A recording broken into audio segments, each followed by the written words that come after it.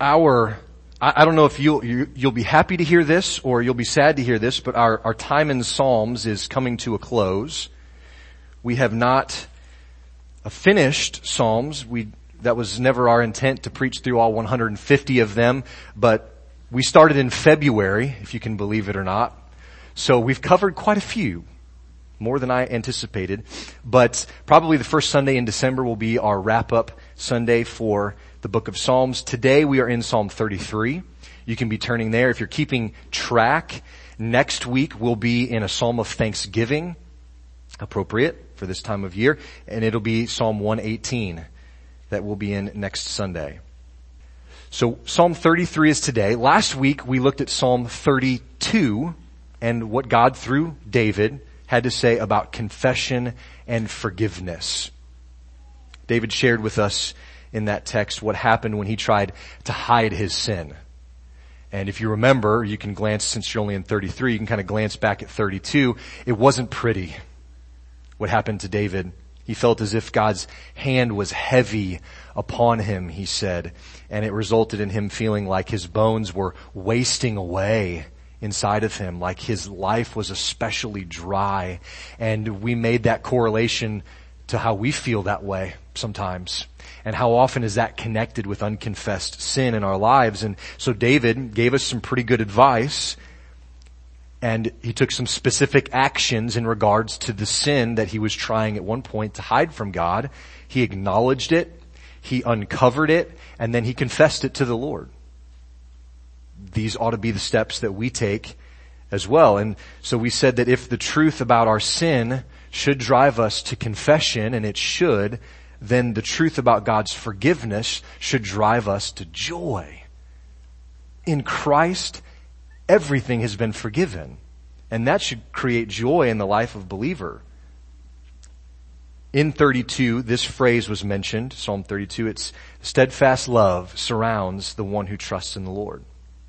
And if that's true, and it is, then we have confidence that God is faithful to forgive when we humbly confess our sins and trust Him to deal with them. Not hide them, not try to fix it ourselves. Confess, repent, and let Him deal with it. And so, both confession and forgiveness are blessings from God that I think David and the psalmist today in 33 are saying produce joy in the life of believers.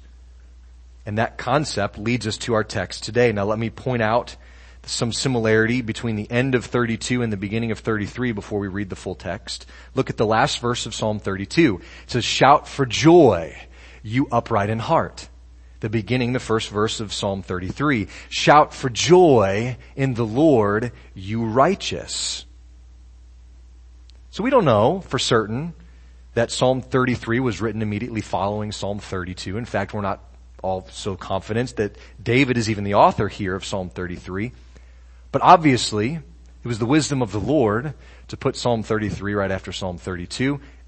And I think that there's a good reason for it. I hope you'll see that before we're done today. Let's read Psalm 33. And then we'll pray. "Shout for joy in the Lord, O you righteous. Praise befits the upright. Give thanks to the Lord with the lyre. Make melody to Him with the harp of 10 strings. Sing to Him a new song.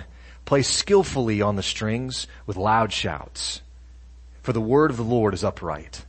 All His work is done in faithfulness. He loves righteousness and justice. The earth is full of the steadfast love of the Lord. By the word of the Lord the heavens were made, and by the breath of His mouth all their host. He gathers the water of the sea as a heap. He puts the deeps in storehouses. Let all the earth fear the Lord. Let all the inhabitants of the world stand in awe of Him. For He spoke and it came to be. He commanded and it stood firm. The Lord brings the counsel of the nations to nothing.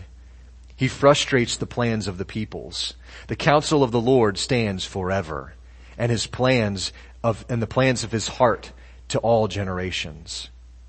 Blessed is the nation whose God is the Lord, the people whom He has chosen as His heritage. Verse 13, the Lord looks down from heaven. He sees all the children of man from where He sits enthroned. He looks out on all the inhabitants of the earth. He who fashions the hearts of them all and observes all their deeds. The king is not saved by his great army. A warrior is not delivered by his great strength. The war horse is a false hope of salvation, and by its great might it cannot rescue. Behold, the eye of the Lord is on those who fear him, on those who hope in his steadfast love, that he may deliver their soul from death and keep them alive in famine. Our soul waits for the Lord, for he is our help and our shield. For our heart is glad in him because we trust in his holy name. Let your steadfast love, O Lord, be upon us, even as we hope in you. Father, may our hope be grounded not in what we see around us, even in our own strength and ability. May we hope in you and in you alone. And may we do that more as a result of your word and hearing it today. In Christ's name I ask it. Amen. So we see regularly in the Psalms some things, specifically that the praise of the Lord is often accompanied by what? Musical instruments, right? Musical instruments, loud singing. The author here mentions the lyre, the harp, stringed instruments, and he mentions loud shouts. The people are commanded then to also sing a new song to the Lord. Now, I think what David is saying is not that every Sunday or any time we gather, we need a brand new song to learn. I don't think that that's what he's getting at here. I think he means that people shouldn't become lax and lulled into just doing and saying and singing the same things when we get together and when we come before the Lord. Because as humans, we tend to be hypocritical and be pharisaical about things. And so it's very easy for us to come and sing a familiar song without connecting the lyrics to our heart and our walk with the Lord. And David's saying, don't do that. Or the author here is saying, don't do that. Don't get stuck. Don't get stale or ritualistic in your worship time. Instead, sing a new song to the Lord, full of joy, full of hope, full of newness. I think there's a bit of instruction for worship team members here too. As a guitar player, it sticks out to me. He says in verse 3, he says, play skillfully on the strings. Literally, this means to do well in playing music. So again, I don't think David is saying that you should sing a new song when you come to church every week. He's also not saying that only those who can play professionally without any errors should play. But I think that he is saying that if you're going to play specifically to the Lord, specifically in worship, do it to the best of your ability. Do it with everything that you can. Whatever your skill level is currently at, work hard to play skillfully. I'm thankful for you guys playing that way this morning and leading us in worship. So if you're learning an instrument, no matter what level you're at, keep practicing. Keep attempting to increase your skill so that you can play that way to the Lord, skillfully. After all, He's the one that we play to and for, right? Our worship team, when they stand up here and they're facing you and they play the songs and they lead you in music, they're not playing for you. I hope you understand that. They're not performing for you. They're leading us to the audience of the Lord. He's the one who listens. And so we pray, or play, and we sing for Him. And we do it to the best that we can. So, whether you're playing an instrument or singing, and I know some of you say, well, I don't like to sing real loud because I don't have the best voice. Forget it. That doesn't mean anything. God doesn't worry about that. He doesn't hold our mess ups against us. As children of the King, though, we desire to play more and more skillfully in His presence for Him. And really, I think we could take this analogy and move it beyond just the musical aspect, because not everybody plays a musical instrument or is musical in nature. So maybe each one of us should play skillfully in whatever area that God has given us talent in. Maybe that's in teaching. Maybe you can communicate in a fantastic way, and you do that to the best of your ability. Maybe it's accounting. Maybe you're good with numbers. You do that as unto the Lord, to the best of your ability. You want to do things accurately and precisely to honor God in how you work. And maybe that's in farming. Maybe it's in auto repair. Maybe it's in being a cook or a caregiver or a mom or a dad or whatever that skill that God has given you. Are you doing that skillfully? Are you increasing that skill? I'm reminded of several verses that help us understand this. Whatever you do, work heartily as unto the Lord, Colossians 3:17 says. Paul goes on in that chapter in verse 23 and 24 to say, whatever you do, in word or in deed, do everything in the name of the Lord Jesus, giving thanks to God the Father through him. So no matter if you're playing a musical instrument, or you're plowing a field, or you're teaching kids, or whatever the case might be, you do it for God and not for man. And so work as if that's true, because it is. Now, looking on in chapter 33, verses 4 and 5, the psalmist here goes to give us reasons why God is to be praised. And he pushes, I think, one reason to the forefront. It's this: the word of the Lord is right. What God says is true. It's straight. It's upright, maybe your version says. All the time. That's how it is. Not just in a certain season, not just when you're a certain age. God's word never changes. And so he says the word of the Lord is right. Now, if you remember, back when Jason led us in a discussion on Psalm 119, many of us kind of shared reasons why God's word is important. What was listed there in Psalm 119. He said, how precious are your words to me, O Lord. And he equated them with honey. Remember that? He equated them with rules or statutes or commands, and he said that they were all to him the words of life. That's important. There's things that we need to live, and David was saying in Psalm 119, I need his word just to live, just to take another breath. I need it. His words are true. So all of God's working with his created things, with people and his creation, all of his dealings with them have truth and justice and faithfulness as their basis. All of those things have God's faithfulness and truth and justice as their basis. And so the author here can say the earth is full of the steadfast love of God. Because God can be thoroughly trusted. If the earth is full of it, that's a very common thing that we see. Or can be seen. We don't often see that, unfortunately, but it's there everywhere around us, the author here is saying. It's full of the love of God, the mercy of God. That's something that we can trust. And it's another grounds for praise for the author here. So God is to be praised not only for his goodness, but also for his greatness. And I think verses 6 and 7 demonstrate this. If you look at those, by the word of the Lord, what was made? The heavens, and by the breath of his mouth, all of their host. He gathers the waters of the sea as a heap. He puts the deeps in storehouses. Now, we see the power of God in these verses, starting with the most obvious thing, creation. Right? The words the psalmist uses, I feel like, are very, very descriptive, almost grandiose. He says, by the breath of his mouth, the heavens were made. Now, if you know anything about biblical history from Genesis, you know that that's how God created. He spoke, and it was. Here the psalmist says, by the breath of his mouth, the heavens were made. And then he says a few more interesting analogies. He says, he gathers the waters as a heap, and he puts the deeps in storehouses. Now, obviously, these are very poetic phrases. Okay? Have you guys ever tried to hold a handful of water? Kids, have you ever been in the pool or in the tub and you try to grab the water? What happens to it? It's right. It just falls right out. We can't grab big heaps of water, but who can?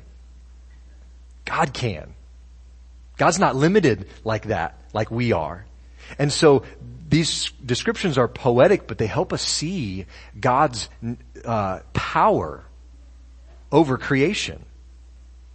So I don't know about you, but it made me kind of think back to a couple of the miracles of where water was gathered up in a heap. You remember Israelites running from the Egyptians? They come to the Red Sea. You know the story.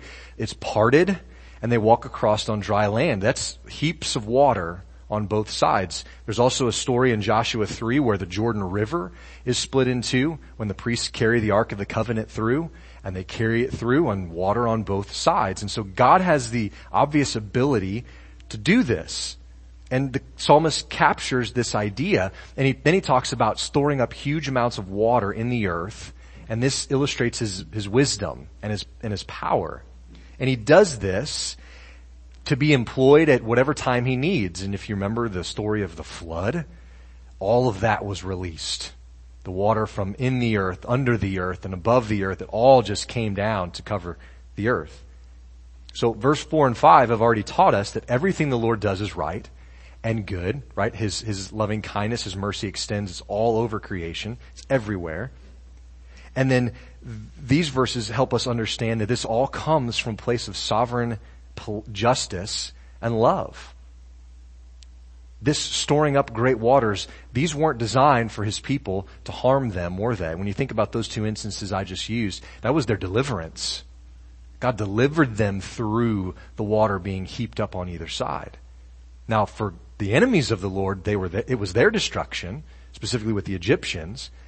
But God uses these things for good for those whom he loves. And so even though it sometimes seems strange to us, God's ways are always right. And that's really easy for me to stand up and say, and for you to shake your head and be like, yeah, that's true, Pastor. But then when life happens and it doesn't make sense, do we really still believe this? When we lose a loved one that we feel like we shouldn't have lost that early or that way, do we really believe that God's ways are always right? That's when it becomes difficult. But this holds true. Look at verse 1 again, and I want to compare verse 1 with verse 8. Verse 1 is addressed to the righteous, right? The psalmist urges the righteous person to praise the Lord, and he tells him how to do that and why.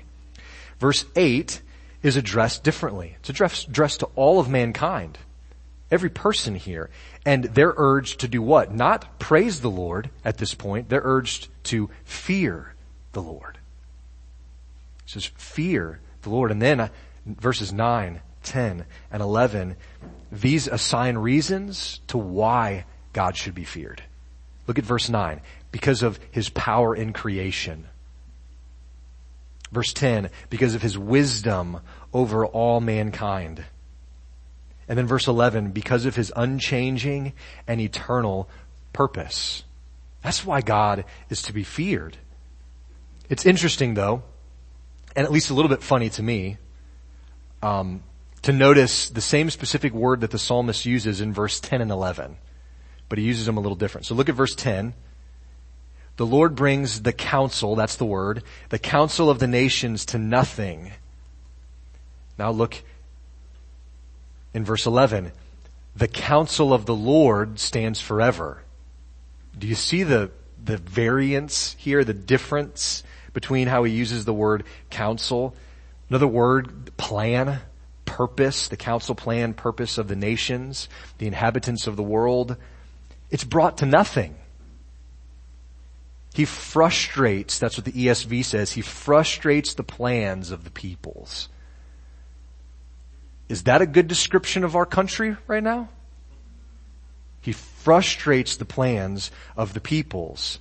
It's neutralized. It's made of no effect, he says. But in verse 11, the word is used in a very different way to illustrate how his counsel or how his plan or purpose stands forever. It's not moved. It's fixed. It's steady. It's stable. The wisdom of God can bring the plans of mankind to a screeching halt, but nothing thwarts his plan. Nothing. Not your disobedience or sin even. Nothing thwarts God's plans. My family and I we subscribe to an online news source called World Watch News. I would highly encourage you guys to check it out. It is specifically aimed at kids. Every weekday, they have about 10 minutes of current events with a biblical foundation, and it's geared at kids. And we've talked about the missionaries in Haiti, to cryptocurrency, to the world's biggest potato, to all kinds of different things. You can, I think, go online and get a free 30-day trial if you like. But they have this saying that the main news guy says at the very end, and he says this, and kids, this is that phrase I want you to listen for and be able to repeat back to me. They end the news program every day with this phrase: whatever the news, the purpose of the Lord will stand. You don't hear that on CBS News when they sign off, do you? MSNBC, Fox News even. You don't hear that kind of phrasing. So I genuinely appreciate when they say, whatever the news, the purpose of the Lord will stand. What a helpful thought to end a newscast with, right? Check it out. It actually sounds pretty biblical. Another wise man once said in Proverbs chapter 19, verse 21, many are the plans in the mind of a man, but it's the purpose of the Lord that will stand. No matter what you see going on around you, you can be sure that God's purpose will stand. It will endure. And so that's how Christians navigate a world like we live in, with hope. And might I dare even suggest, with joy. Because no matter what we see, the purpose of the Lord will stand, and it will stand forever. Look at verse 11. The counsel of the Lord stands forever. That doesn't mean just until you die. It doesn't mean until your grandchildren's are no more. Forever. From before the beginning until long after our end, the purpose of the Lord stands forever. And look at verse 12. Blessed is the nation whose God is the Lord. You've heard that a lot, I would hope. Hasn't America been around long enough to see how true this is? Right? Many of us would contend, probably with accuracy, that we are an extremely blessed nation, maybe more so than any other nation before. Materially and that sort of thing, freedom-wise. And we can certainly point to some of those things that are leaving us at the moment. But even still, God has shown us that we can be blessed when our God is the Lord. Follow the Lord, build your society around biblical principles, see what blessings come. But if you go your own way and remove God as the Lord, what kind of troubles lie in wait for a nation? It really doesn't seem that complicated, does it? When a society believes that God doesn't exist and should be ignored or replaced, they'll do anything to write him out of the equation, remove him from their minds. There is a 100% certainty in what verse 12 says, though.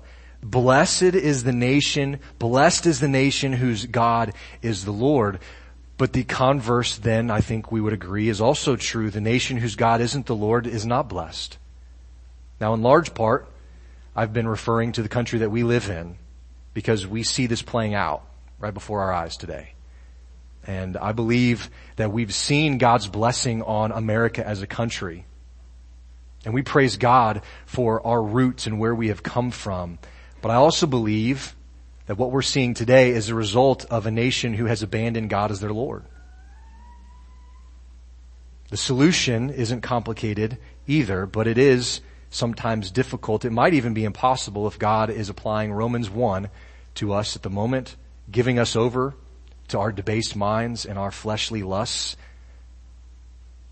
But all hope is not lost. God assures us that he has not and will not abandon his people. His plans are not thwarted. They will continue to stand. So let me quote it one more time because we need to hear it. Whatever the news, the purpose of the Lord will stand. Now, as much as it applies to America in 2021, the second half of verse 12 of Psalm 33 really points to the nation that this is referring to. It says, the people or nation who God has chosen as his heritage. So who are his chosen people? Israel. His chosen ones, his called out ones. And through the full testimony of the Word of God, we know that when biblical authors use this kind of phrase, chosen people, heritage, they're not necessarily referring to the physical bloodline of the Jewish nation, the Jewish people. And I would argue that that's how it is here too. Paul makes this really clear in Galatians chapter 3, that this is referring to every person who is called by God and who responds by faith and receives the gift of salvation. You don't have to have Jewish blood running through your veins to be a part of God's heritage, his chosen people. These are the people whom God has chosen, and they will be eternally blessed. And so Paul says it this way in Galatians 3:29, if you belong to Christ, then you are Abraham's seed and heirs according to the promise. It's not just the bloodline of Israel, it's every person that has been saved by the blood of Jesus Christ. And so then the psalmist in verses 13 through 21, he turns back and he gives more reasons for praising the Lord. Look at verse 13. He says that the Lord looks down from heaven. He sees all the children of man. Now this phrase always makes me chuckle now because a couple of years ago as Jason was teaching the Awana kids, he was talking about the Tower of Babel. I think I've shared this maybe before, and they were getting it up as high as they could go, and they were trying to be self-sufficient and basically right after the flood say, well, we're going to build this thing so if you flood us again, we'll be safe. But then when it talks about God observing what's happening, it says he comes down to see. So the tallest thing that mankind could build, God still has to come down to look at because he's so much higher above. And so it says here, the Lord looks down from heaven and he sees all the children of man. Psalm 13. So this is what it says. He looks down because he sits in a place of honor and complete control over mankind. From where he sits, he sees everything everybody does. After all, the verse says, he fashioned them. He made them. But we fight against this truth, don't we? And this kind of lies at part of our problem as a nation. We fight against this. We don't want to believe that God sees everything we do. Because number one, we'd be awfully ashamed. And number two, if God knew everything and sees everything, even our sinful thoughts, attitudes, actions, behavior, then guess what? We're going to be accountable for those things.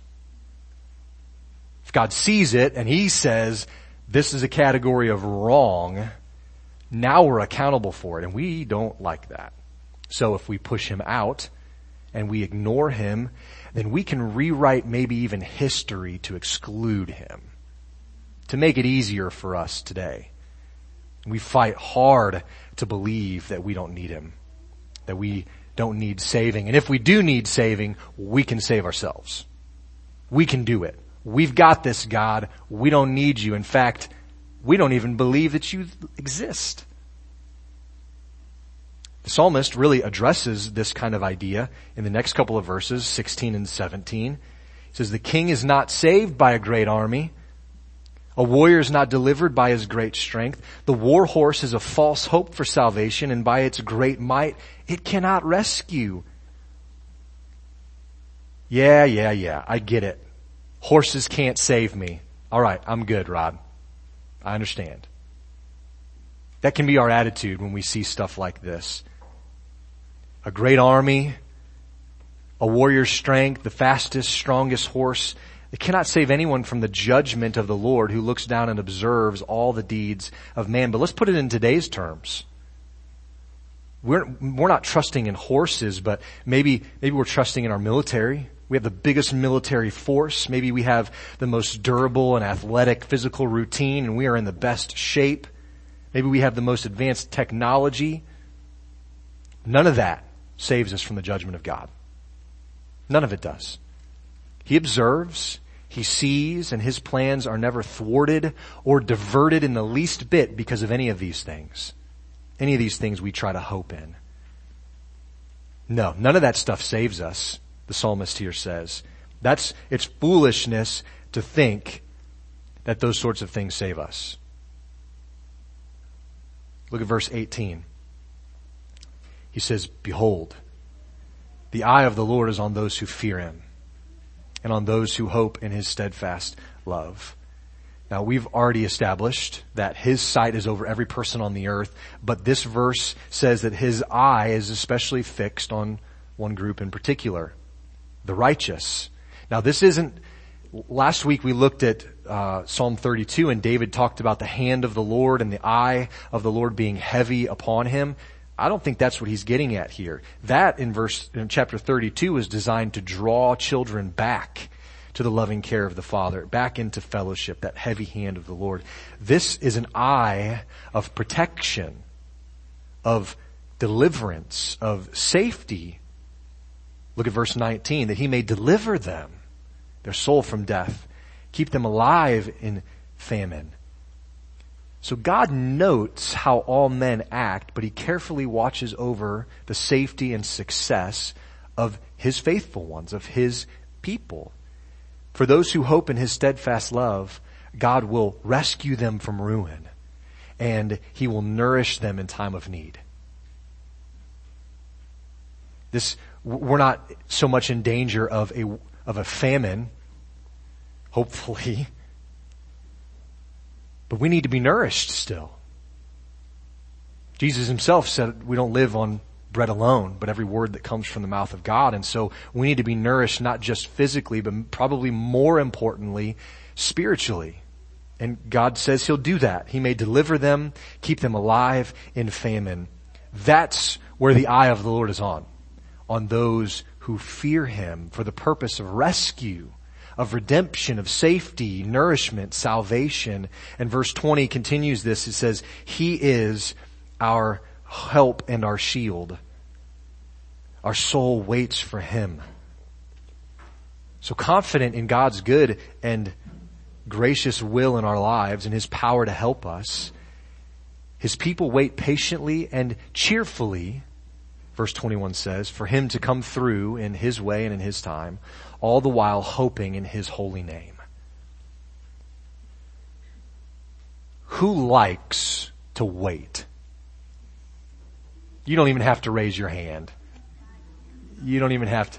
My 3-year-old is raising his hand, and I know that's a lie.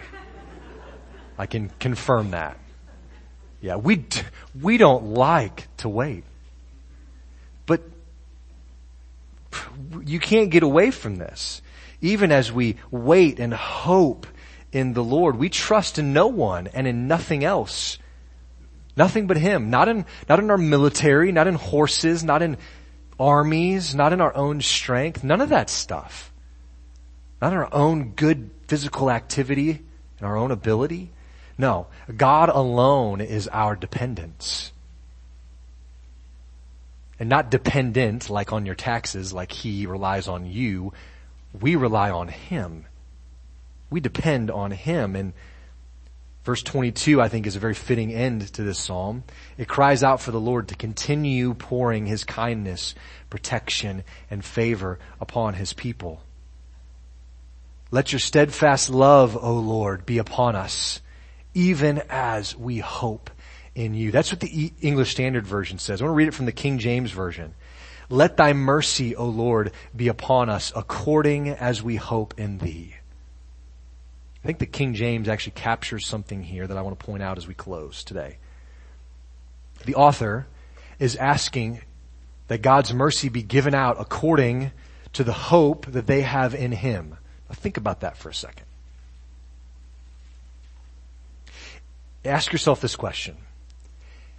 This is a big if God's mercy and love was only given to you according to how much you trust him, how much mercy and love would you have? Some further questions for reflection. Is your heart glad in him? Are you content in what the Lord has done? in your life for you? Or are you discontent, constantly looking for something else to satisfy you? Does your soul wait on the Lord? Or are you impatient, and in your impatience do you presume upon the will of God and act foolishly? Do you trust in your own wisdom, experience, strength, or willpower to save you? Or are you genuinely trusting in the eternally wise counsel of the Lord?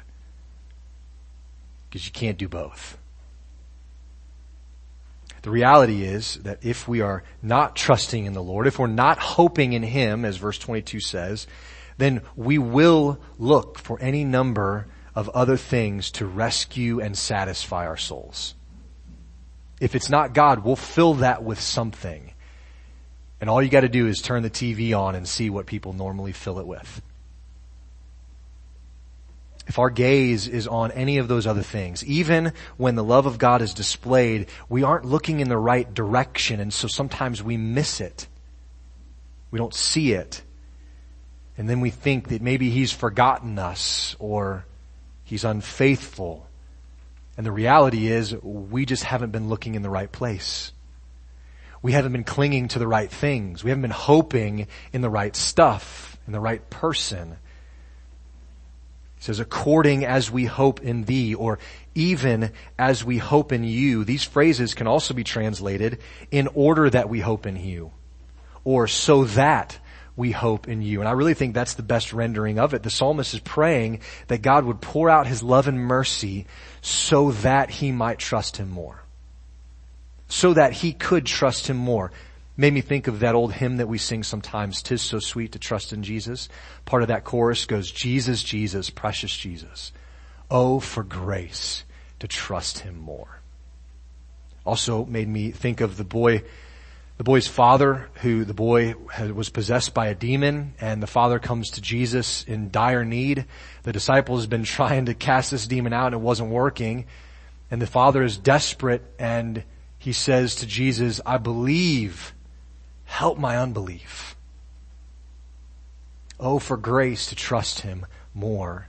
The truth is, it's a good thing that God's love isn't only given in the proportion that our hope is set in Him, because our hope is often discouraged. Our hope is often easily distracted, and our hope is very often prone to despair, isn't it? Paul helps us in Ephesians 2 verses 4 and 5. But God, being rich in mercy, because of the great love with which He loved us, even when we were dead in our trespasses, made us alive together with Christ. By grace you have been saved. In Romans 5:6, he helps us again. For while we were still weak, without strength, and that means without strength to believe, without strength to do right and be good on our own, while we were still weak, at the right time, Christ died for the ungodly. Verse 8 of Romans 5, but God shows His love for us in that while we were still sinners, Christ died for us. God's love is continually given to help our unbelief, to bolster our faith, and to increase our hope. Is that true of you today? Is your faith increasing because of what God is doing in your life and in the world through His Word? Do you feel like maybe you lack faith today? Maybe like that dad in desperate need. Lord, I believe, help my unbelief. Do you need God to help you in that? Psalm 33 says He will help you in that. He will do it. And when He does, how are you going to respond? Back to verse 1, 2, and 3. Shout for joy in the Lord, O you righteous, praise befits the upright.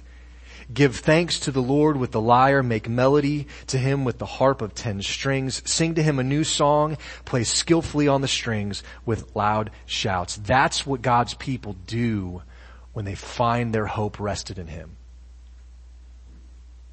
May our salvation and the joy of it cause us to respond to this way still today. If you've not experienced the love of God personally, you can. It's not something that you just add to what you're already doing in life. It's something that replaces your life. Jesus says, leave it and come after me. Die to yourself. Take up your cross and follow me. And so we don't want to give you a false idea of what salvation is. It's not just this little thing that's going to make your life a little bit better. It's something that changes your life forever for the better. But even when it doesn't seem like it's for the better, we can be assured by His Word that the counsel of His Word, the counsel of His lips, of His mouth, it stands forever. And so say it with me. This is our phrase for the day. No matter the news, the purpose of the Lord will stand. Let's pray. Lord, thank you for Psalm 33 that sets our eyes on the right prize. It's not on our own strength. It's not that we can be defended by our great military strength and ability or our own technology or whatever the case might be that we're trusting in, Lord. You can found all of those things if you want to in an instant. But your truth, your plan, your wisdom is never changed. It's never thwarted by anything we do here. And so, Lord, we give these things to you. Lord, even our very nation that is struggling, we give to you, Lord. May your people rise up and defend truth and defend your word and defend life, knowing that these are the foundation of your word. Lord, I would pray also that our hope would be rested firmly in Jesus Christ and not in whatever else we're going to figure out to try to fill the void with. None of that stuff satisfies. None of that stuff is where our hope can be set. And so, Lord, we pray that you would change our view of what is truth. And Lord, that your love would continually help our unbelief, because there's a lot of it still there. Lord, that your mercy would bolster our faith and that your grace would increase our hope, Lord, in who you are and what you have done, not in what we can do.